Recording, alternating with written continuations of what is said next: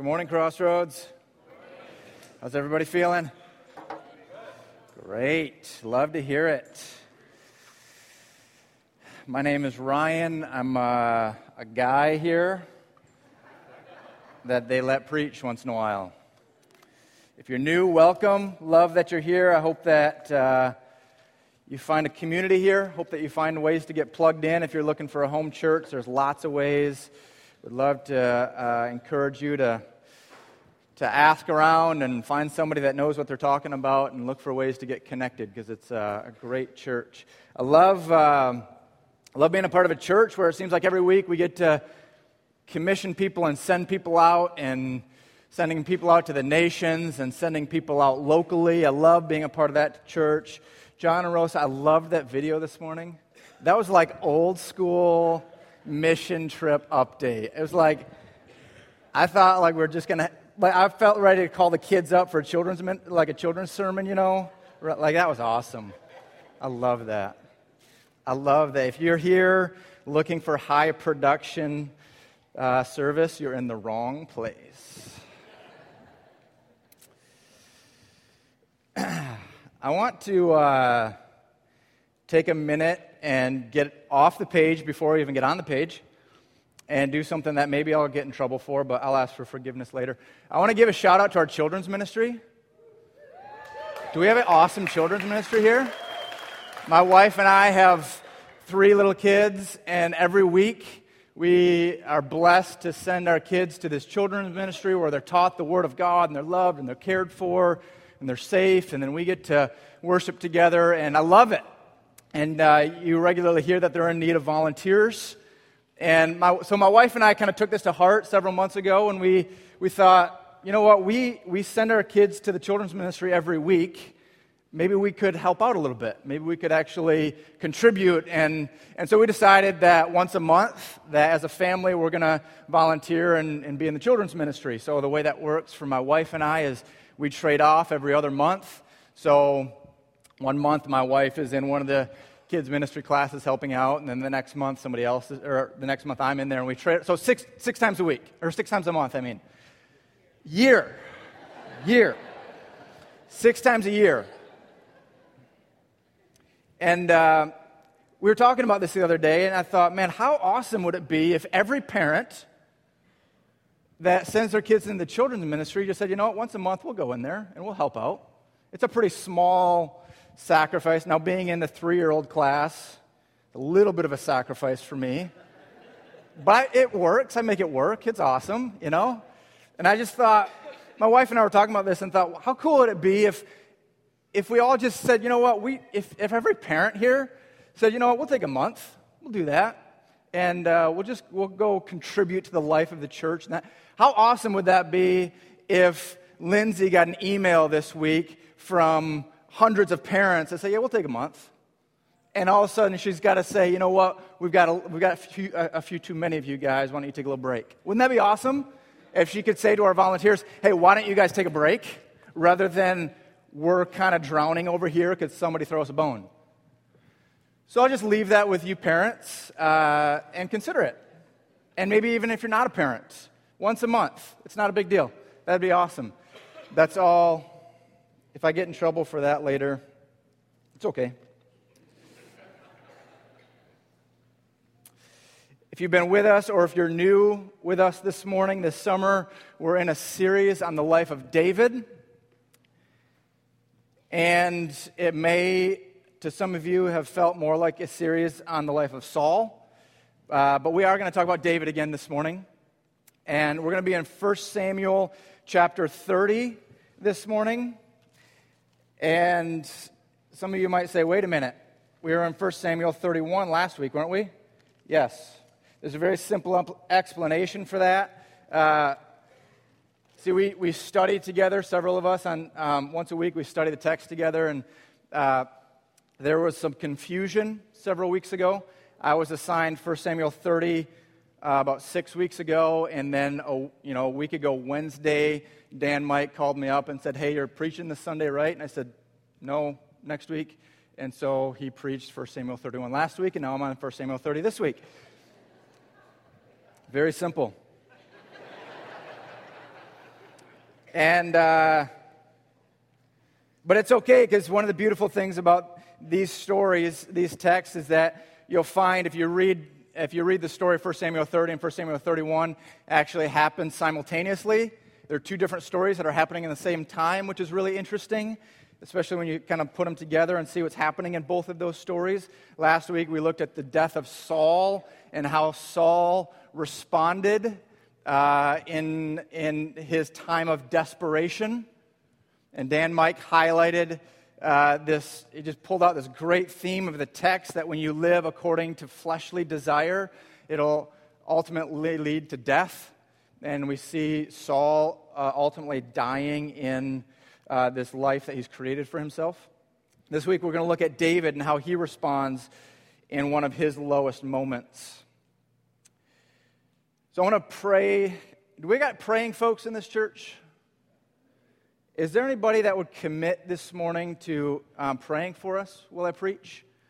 Pray for me. And is there anyone that would actually commit to praying for us? Well, that the Lord would speak to us through me to you, and that we could be. Would anyone pray for us in that this morning? Thank you. I see a couple of hands.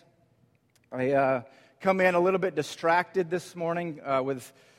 Right before I left here, I got news of a couple of different guys that I dearly love and respect that had these freak accidents over the weekend and are in the hospital, and two separate events, and just kind of processing that this morning. So I don't like to make excuses of why things might be a little bit distracted. So this morning, if things do seem a little distracted, it's the fault of those of you that just raised your hands for not praying hard enough. That's how this works.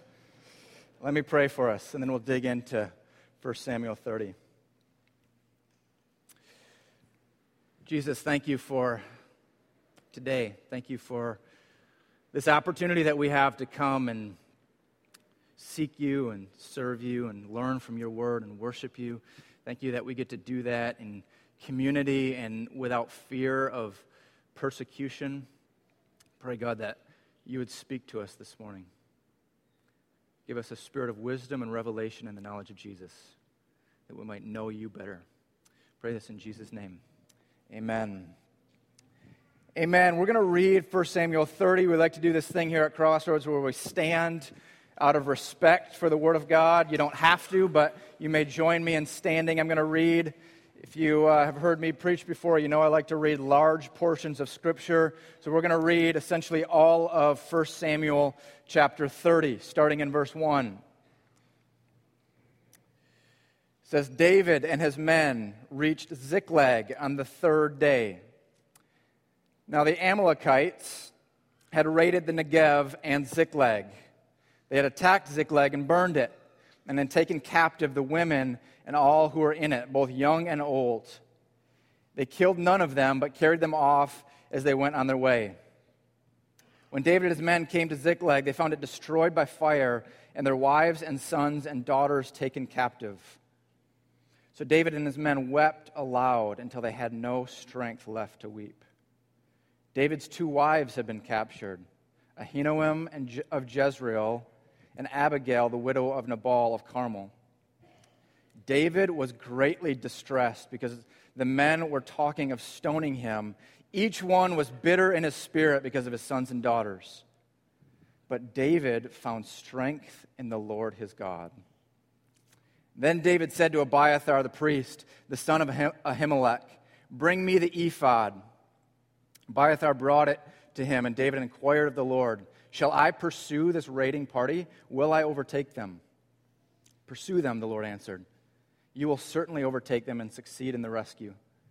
David and the 600 men with him came to the Besor ravine, where some stayed behind, for 200 of them were too exhausted to cross the ravine.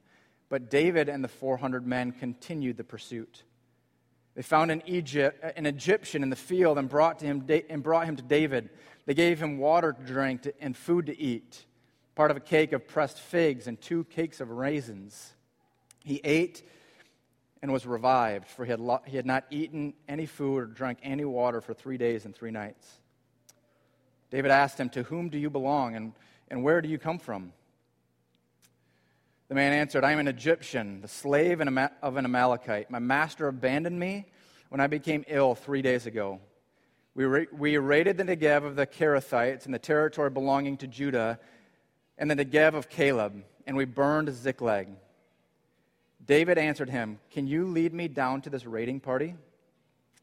He answered, swear to me before God that you will not kill me or hand me over to my master, and I will take you down there. He led David down, and there they were, scattered over the countryside, eating, drinking, and reveling because of the great amount of plunder they had taken from the land of the Philistines and from Judah. David fought them from dusk until the evening of the next day, and none of them got away except 400 young men who rode off on camels and fled. David recovered everything the Amalekites had taken, including his 2 wives. Nothing was missing, young or old, boy or girl, plunder or anything else they had taken. David brought everything back. He took all the flocks and herds, and his men drove them ahead of the other livestock, saying, this is David's plunder. Then David came to the 200 men who had been too exhausted to follow him, and who were left behind at the Besor ravine.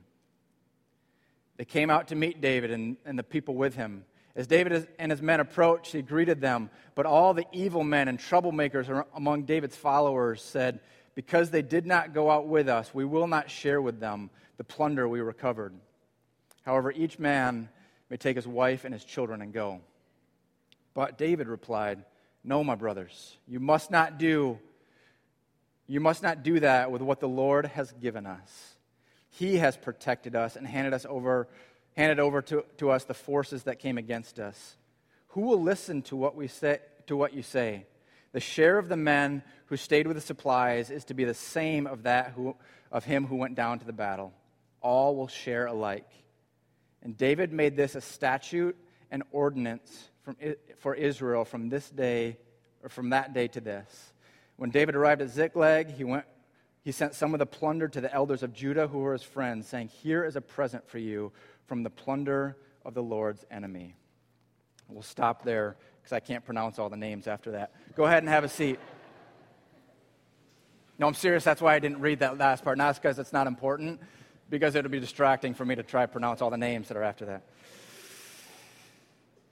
When at the British House of Prayer, we have this summer program where we take youth groups in and for a mission trip, and we do a lot of stuff with them. One of the things we do is we do a lot of Bible study and biblical teaching. And one of the things that I try to teach the students is when you're reading the Word, before we jump into application and before we even jump into trying to interpret the text, is let's just make some observations and let's ask some questions of the text. And so when I do that with this text, there's a couple of questions that rise up immediately, even in verse 1. 2 of those would be, what's the deal with Ziklag? And who are these Amalekites?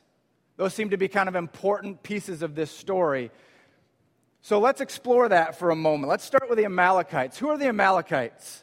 Does anybody remember who the Amalekites are? Where have we seen them before? Promised Land. Okay? Well, the Amalekites, there's a couple of things that we know about the Amalekites.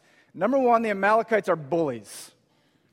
The Amalekites are, it's not a Philistine nation that we know of. Rather, it's this nation of renegades who like to lurk in the shadows, and they pick off the vulnerable, and they don't fight a fair fight. They don't fight like men face to face. Rather, they kind of they kind of lurk in the shadows, and then they pick off the sick and the elderly and the poor and the marginalized, and that's how they fight their battles. They're bullies. And you can see some of this from the text, right? You see that the Amalekites, they pick off the city of Ziklag, apparently when there's no fighting men in the city. It seems to me that the fighting men have all left, and it makes me wonder, have they been kind of watching Ziklag and just waiting for the men to leave, and once they see them leave, okay, now let's go get the women and children and take the plunder when they're defenseless. You see also that they don't care for the hurting and the poor. You see that even with this Egyptian slave, right? Is that this Egyptian slave is just left to die. He seems to be dead weight for the Amalekites, and so they just leave him to die. And so these are the Amalekites. They're bullies. They don't fight fairly. What you also see throughout the story is that these Amalekites have been oppressing Israel throughout their history. We read about the Amalekites that they're the ones that when Israel is going through the desert, they pick off Israelites' poor and the elderly and the sick that are lagging behind. And God hates this. As a matter of fact, God hates this so much. God despises the bully so much that he says to Saul, if you remember early in 1 Samuel, he says to Saul, I want you to destroy the Amalekites. I'm sick and tired of these Amalekites picking on my people, not fighting fairly, picking on the poor and the oppressed. I want you to wipe them off the face of the earth. That's what God says to Saul. And in that story, you find the heart of Saul being revealed early on. This is soon after Saul is anointed king. Saul thinks that he knows better than God, as we see often in Saul's journey, is that he thinks he knows better. He obeys God only as far as it serves him well. And as soon as Saul thinks that he knows better than God, then Saul takes on his own plans, and he does this with the Amalekites. God says, I want you to wipe them off the face of the earth. What does Saul do? Well, Saul fights a good fight. He defeats them, but he says, you know what? I think what would actually be better is if we keep some of the plunder to ourselves and we keep the king and some other officials alive. So it's interesting that the Amalekites are even here because of Saul's disobedience, which is very compelling in this story. Now, what's the deal with Ziklag? We've got to ask that question because that seems to be a pretty important part of this story. What do we know about Ziklag? Why is David in Ziklag? Well, if you read just the chapter before, which we haven't studied in this series, but in chapter 29, you find that Ziklag is a Philistine city. Why in the world is David in a city of the Philistines? Well, if you follow the story of David, he's been living in the city of Ziklag, a Philistine city, for about a year. Why has he been living there for about a year? Well, because Saul has been chasing David through the wilderness, so caught up in his own self-consumption and his fear and control that he leaves his post as the king and goes out into the desert to chase down David to kill him. He's been doing this for about 7 or 8 years. That's about how long David's running through the wilderness and hiding in caves. And David finally gets fed up with it and says, you know what I'm going to do? David is so terrified of these Philistines. I know that he's not going to chase me into Philistine territory. I'll go into the Philistine territory, and then I'll take my chances with them because I'm just tired of running from Saul. That's why David's in Ziklag. That's why he's in Philistine territory. You find that he finds favor with Achish, the king of Ziklag, and then Achish gives him this land of Ziklag to settle in with him and his men. Now, it says in the beginning of our text, when David and the men reached Ziklag on the third day, they're going back to Ziklag. Why are they going back to Ziklag? Well, again, if you're reading the chapter before this, the Philistines are gearing up to go wage war on Israel again, the Israelites. And David says to Achish, let me go with you, and I will show my king what I am able to do. Now, what was David actually going to do? We don't know. The text does not tell us. Was he going to pull a Trojan horse type of thing and turn and conquer the Philistines? Or was he actually going to follow through and fight against his own people? We don't know. We don't know exactly what's going to happen. But what we do know is that in the story, Achish's men, again, the Philistines, when they're just about to go out into battle, they look around and they see David and all of these Hebrews. And they say, hey, what are these Hebrew men doing with us? And Achish says to his men, he says, oh, David, he's been living with me for a year. I found no fault in him. He's going to fight with us. It's going to be okay. And the Philistine army says, no, no, no, no, no. This is the one of whom it was said that Saul killed his thousands, but David killed his 10,000s. This is not going to turn out well for us. You got to send him back. So Achish goes back to David and says, David, I'm sorry, I trust you, but my men aren't going to fight with you. You got to go back home. This is why David's going back to Ziklag, because he's just been rejected even by his enemy. So let's put this all together in context here for a moment. Let's just track David's life up until this point, up until where we are today in the story. About 10 or 15 years before this, David is anointed by Samuel as king of Israel because God has rejected Saul. So David is anointed king of Israel, and you find that soon after that, he goes out to fight Goliath, and in the midst of that, his own brothers are jealous of him and reject him. So because he's anointed king and he's a fighting man, his brothers get jealous of him and reject him.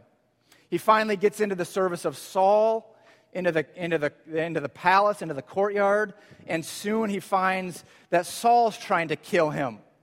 And so he runs away from Saul. In the process, he loses his best friend named Jonathan. He's got to separate from Jonathan. Somewhere in the process, this wife that was promised to him, that he loved and loved him, is actually taken from him and given to another man. Finally, David is running through the caves for 7 years, surrounded by what the text calls worthless fellows. Saul is pursuing him, trying to kill him. He's lost everything. He finally finds refuge in enemy territory. That's the last place that he can find refuge, is in enemy territory. And now even the enemy has rejected him. He goes back to the only place that he has left and finds that destroyed and burned, and all of the women and children are gone. And they have no idea what's at this point. David doesn't know if the women and children are alive or not. All he knows is that he has lost everything. Everything. What we find here in David's life is the lowest point that he has been in yet. The absolute lowest point. He has lost everything, and now even the worthless fellows that he's surrounded himself with want to kill him. And it says that he weeps bitterly until he has no strength left to weep. What we find here is a man that is so grievous in his spirit that he cannot even weep at this point. And we should be asking at this point, how is David going to respond? At this point, David seems, he's got a couple of faults along the way, but he seems to be a man of integrity that seeks God and is obedient to God. How is David going to respond now? Is this going to be the breaking point for David? I wonder, how would we respond in that situation? When we're just trying to be obedient to God's will, when we're trying our best to do what God is telling us to do, and everything is going wrong, and we find ourselves at our lowest point, how would we respond in that situation? I have a brother who's a missionary out in Central Asia, in a small country called Kyrgyzstan. And several years ago, their first-born daughter was about 10 months old. And she started getting ill. And they didn't think a whole lot about it at first, and she just continued to get more and more sick. And her temperature went up. She got a fever, and she started getting really lethargic. And they're watching this over a day or two, and her temperature gets all the way up to about 105. And they're out in this area of the world where there's not great health care available to them. And they're watching this thing, and they're starting to get pretty concerned. And she's got a fever of 105 for, I think this went on for 4 or 5 days. And so they call up a couple of their doctor friends, and they do their best to try and explain the situation and the circumstance and diagnose what's going on. And I had a couple of different doctor friends that said, Jeff, we don't know exactly what this is, but based on what you're telling me, it's not good. You've got to get your daughter out of the country and into good health care. And so they start making phone calls, and they arrange for a medical flight to come in, chartered a medical flight to fly from London to Kyrgyzstan. It's going to be another 24 hours before an ambulance can get to their house and the plane can get to Kyrgyzstan, and then another 10-hour flight into London before they can actually get into healthcare. And all the while, they're helplessly watching their daughter die before their eyes.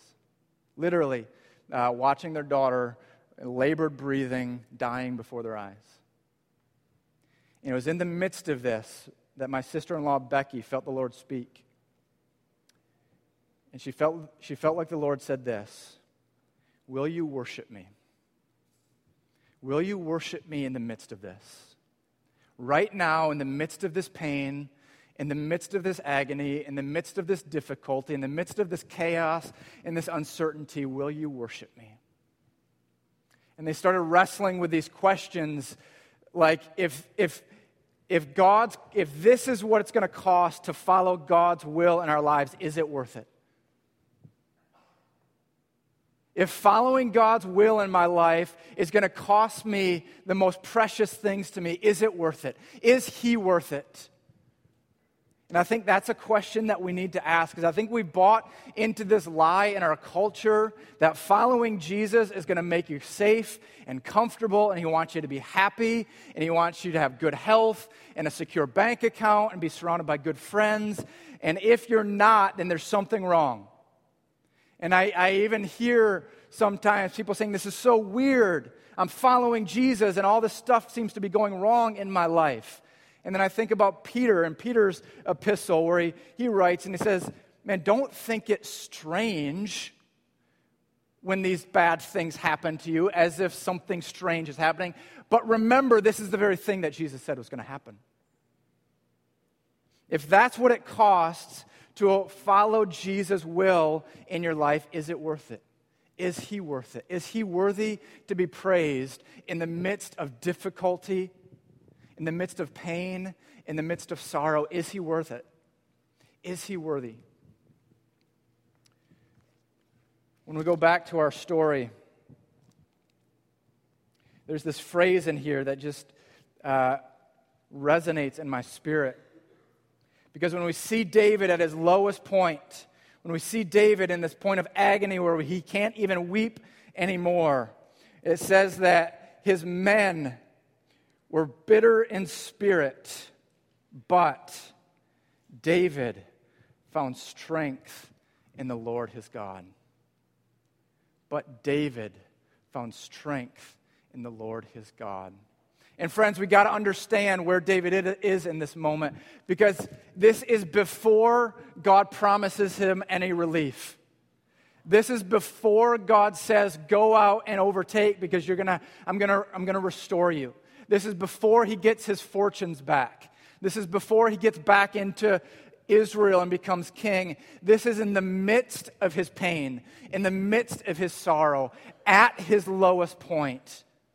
It says he finds strength in the Lord his God. And I wonder when we find ourselves in those points, those low, desperate points, when everything seems to be going wrong, where do we find our strength? Where do we run to and where do we turn to find our strength and our comfort?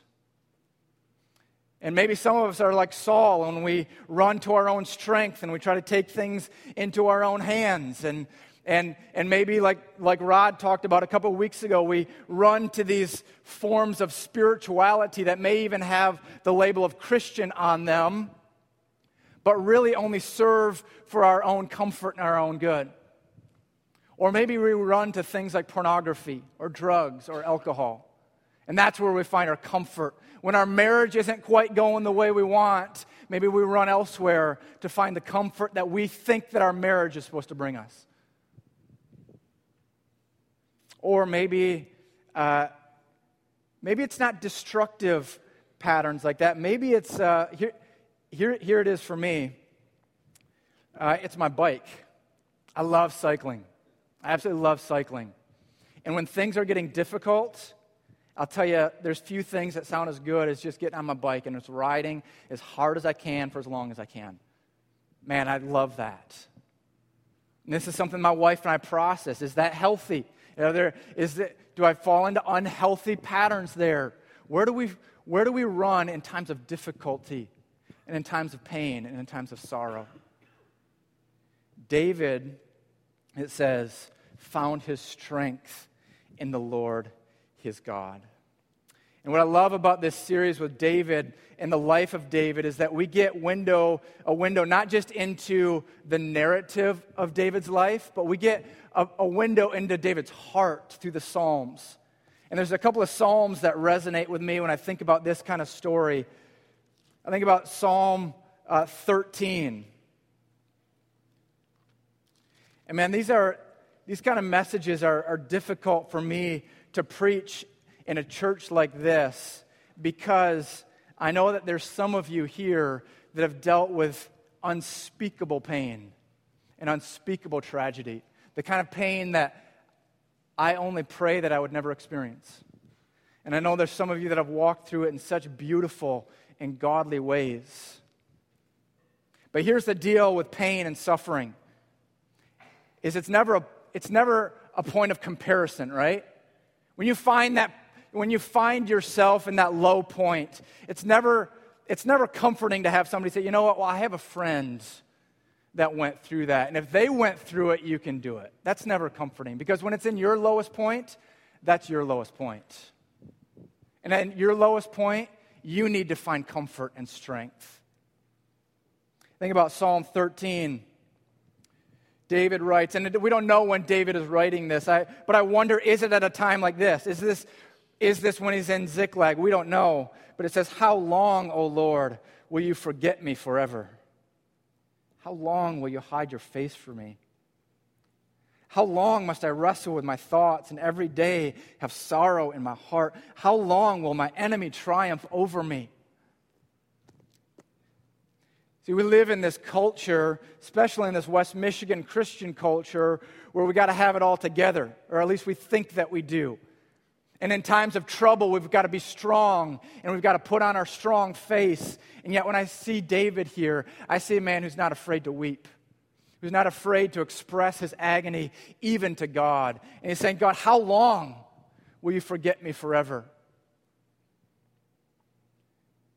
But when you read on in this psalm, it ends with verse 5 and 6. But I trust in your unfailing love. My heart rejoices in your salvation. I will sing to the Lord, for he has been good to me. I love that in these psalms. You see, David is not afraid to express his agony to God. And yet, in the very same breath, he's declaring his trust in God. You see that even though he expresses his agony, and friends, I think God is okay with us wrestling with him in our agony and expressing this agony. And I don't read this, and I don't think that David is actually thinking that God has forsaken him. I think he's expressing his agony, saying, God, this is what it feels like. In the midst of my pain, in the midst of my sorrow, it feels like you're nowhere to be found. And maybe some of you guys are at that point this morning, where you're wrestling and you're crying out to God, and it just feels like God is so far from you. And yet, can you say with David, but I trust in your unfailing love. I trust in your faithfulness. I know that you're going to get me through this. I know it. Right now, it's painful, and it hurts, and it's confusing, and it doesn't make sense, but I know that you're faithful. I think about Psalm 22. Again, David says, my God, why have you forsaken me? Why are you so far from saving me, so far from the words of my groaning? Oh my God, I cry out by day, but you do not answer. By night, I am not silent. I love this psalm because this is the psalm that Jesus quotes on the cross.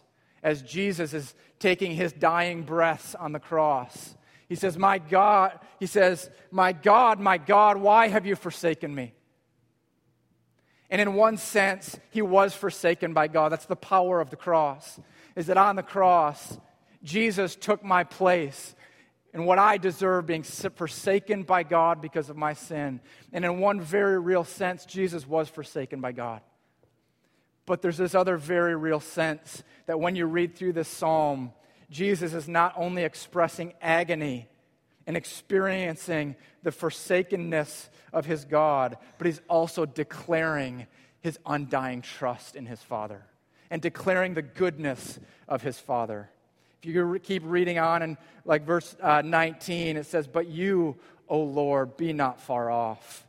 O my strength." Listen to that confidence that even Jesus has on the cross. "O my strength, come quickly to help me. Deliver my life from the sword, my precious life from the power of the dogs. Rescue me from the mouth of the lion. Save me from the horns of the wild ox. I will declare your name to my brothers. In the congregation, I will praise you. You who fear the Lord, praise him. All you descendants of Jacob, honor him." And so what do we do with this? What do we do? And one of the dangers of studying a life like David is it just becomes an example, or even studying the life of Jesus as we take Jesus to be this example that he set. And then we read stories like this of David, and we read stories like Jesus, and then we apply it in this way. Well, if David went through this, David was just a man like you and I, and if David endured it, then you can endure it. If Jesus endured it, remember Jesus was fully man, and if he endured it, then you can endure it. And then it becomes an issue of comparison, where if you were just a little bit stronger, if you just had a little bit more strength, then you will be able to endure it. Because David, and I think when you interpret the text in that way, I think you miss the power of the cross. Because there's this phrase early in 1 Samuel that I find very compelling. In 1 Samuel chapter 16, and you don't need to turn there, but this is when Samuel comes and anoints David. It says, "Samuel took the horn of oil and anointed him in the presence of his brothers. And from that day on, the Spirit of the Lord came upon David in power." The Spirit of the Lord came upon David in power. And just after that, what you find is the very next sentence is that the Spirit of the Lord departed from Saul. Now, we could get into a theological quagmire what that all means, which I'm not going to do this morning. Rather, I want to look to the cross, because the power of the cross isn't just that Jesus endured difficult suffering as an example that we can do the same. Because the power of the cross is that Jesus died to create a way for us to experience the same power through the Holy Spirit that David experienced. The same power that Luke's gospel so clearly articulates that Jesus himself experienced through the Holy Spirit. That, friends, the reason that we can endure suffering differently than the world endures suffering. And friends, this is one of our greatest testimonies to the world, is how we suffer. That we suffer differently than this world. And hear me clearly, if you're a follower of Jesus, you will endure suffering. And how we endure that suffering is a testimony to the world that Jesus is alive. Because if you are a follower of Jesus, you have the same Holy Spirit that empowered Jesus. That you have the same Holy Spirit that empowered David. That we don't have to do this on our own strength. Because in the midst of the pain, in the midst of the suffering, in the midst of the confusion and chaos, the same Spirit that raised Jesus from the dead will give you the strength to make it through to another day. And hear this, in the midst of the pain. He may not relieve the pain in that moment, but he will give you the strength to endure that pain and then to endure it well. And this is the power of the cross, is that we don't suffer on our own strength. We suffer with the power of the Holy Spirit in us, the same Spirit that David had, the same Spirit that Jesus had.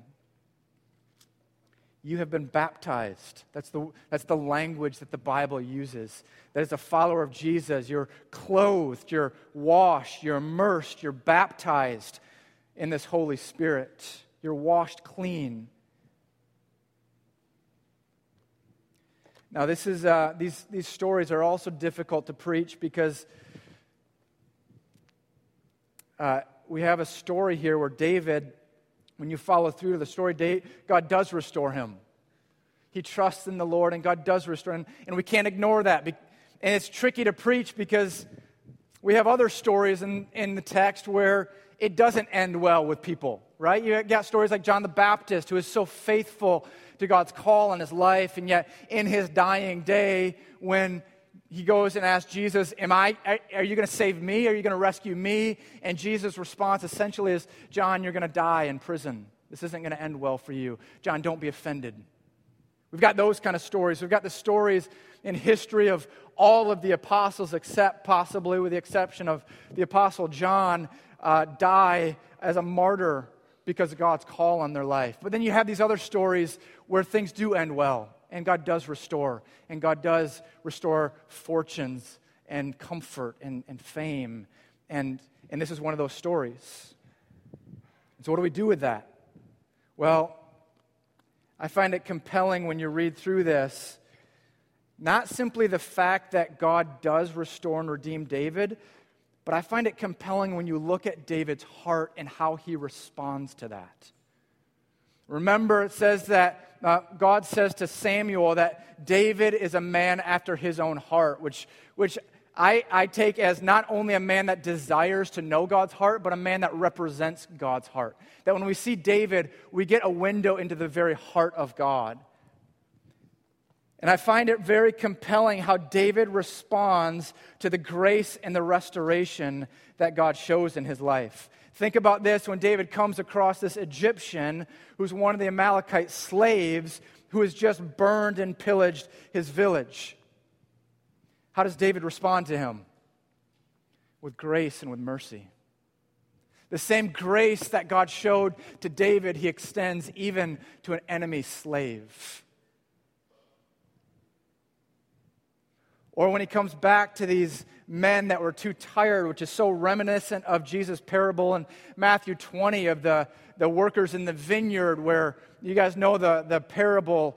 There's these workers that come, and the manager promises to give them a day's wage, and then more come later, and he promises to give them a day's wage, and then people come and work for 1 hour, and the manager gives them all the same, and some are offended at it. And the manager says, why are you offended at my generosity? Reminiscent here of David, comes back to these men who are too tired, and they're left at this brook, and some of his men are like, they say, David, forget about these guys. Forget about these fools. We'll take the plunder. And David says, no, you don't understand. This is what the Lord has done. This isn't something that we have earned. I haven't earned this on my own. This is something that God has done. And because God has done it, we're going to share this freely among everybody. Or you think about how David, even when he gets back, and he sends gifts to those that would not give him shelter. But it says they visited him, but that implies also that they did not give him shelter. And what does he do? He gives them gifts. He extends the grace and the restoration that God shows to him, to those around him. See, David here is fulfilling God's call on Israel, which is God's call on all people of God. That when God blesses us, that we would be a blessing to the people around us. And I wonder, for some of us, we're in places of difficulty and pain, and there's others that have experienced the restoration and the blessing of God. And I wonder, how do we respond to that situation? Do we hoard that to ourselves? Or what if we're in a situation like David where all of this is happening because of the rebellion of Saul? Do you guys understand that? All of this that's happening is because of Saul's rebellion, and David is reaping the consequences of Saul's rebellion.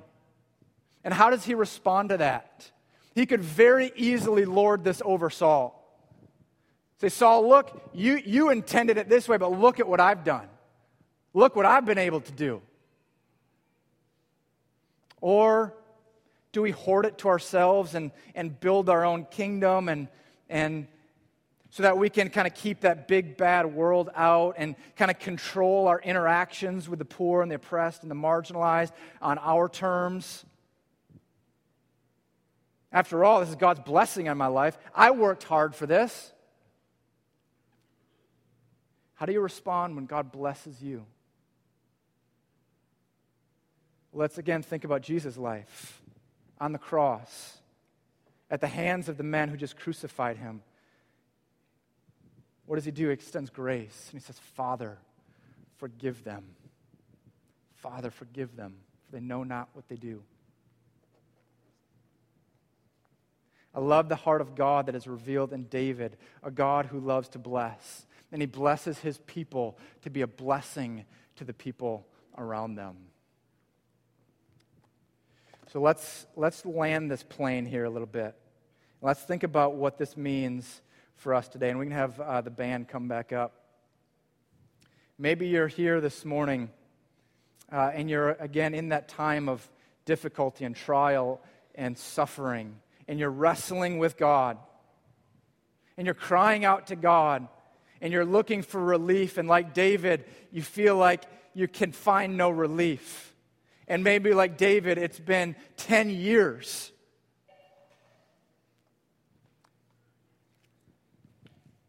I just want to simply say, keep crying out to God. Keep crying out to God because He will give you the strength. You don't have to find the strength on your own. He will give you the strength. He will give you the relief. Maybe you're here this morning and you're in that place and you've been running to these other things. Maybe healthy, maybe unhealthy. But undoubtedly what you're finding is that it is not giving you relief. Undoubtedly you're finding that all that happens when you run to the comforts of this world and the pleasures of this flesh is it leaves you empty, simply wanting more. And then you have to give more and more and more until you find yourself like Saul at an absolutely desperate end. I want to say to you this morning, run to Jesus. Run to Jesus. Run to Jesus, and He will give you strength. He may not relieve your pain in the moment, but He will give you strength. Maybe you're a person that's in a season of blessing right now. God has blessed you. Bless God for that. How will you respond to that? What will you do with that blessing that God has given you? Will you be the people that bless those around you? Maybe you're here this morning and you're an unbeliever. Maybe you don't know this man Jesus, and you're trying to figure this thing out, and you're wondering, what's this Jesus all about? And what does it mean to be a Christian? And maybe you've been surrounded in this world where you've thought that following Jesus is all about following rules. It's all about doing the right stuff. I want to invite you this morning to come to Jesus and to find a man that meets you in the midst of your pain. That it's not about following rules. It's not about doing the right thing. It's about a man who died on a cross so that you can be free. Come meet that Jesus this morning. Let me pray for us. God, thanks for your Spirit. Thanks for guiding us and speaking to us. Thanks for creating a way so that we could experience the freedom.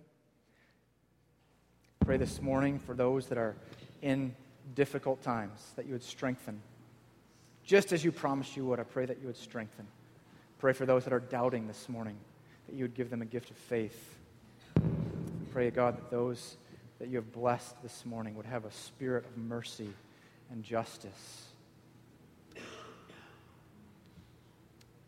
Thank you above all, Jesus, for your cross and your sacrifice. Amen.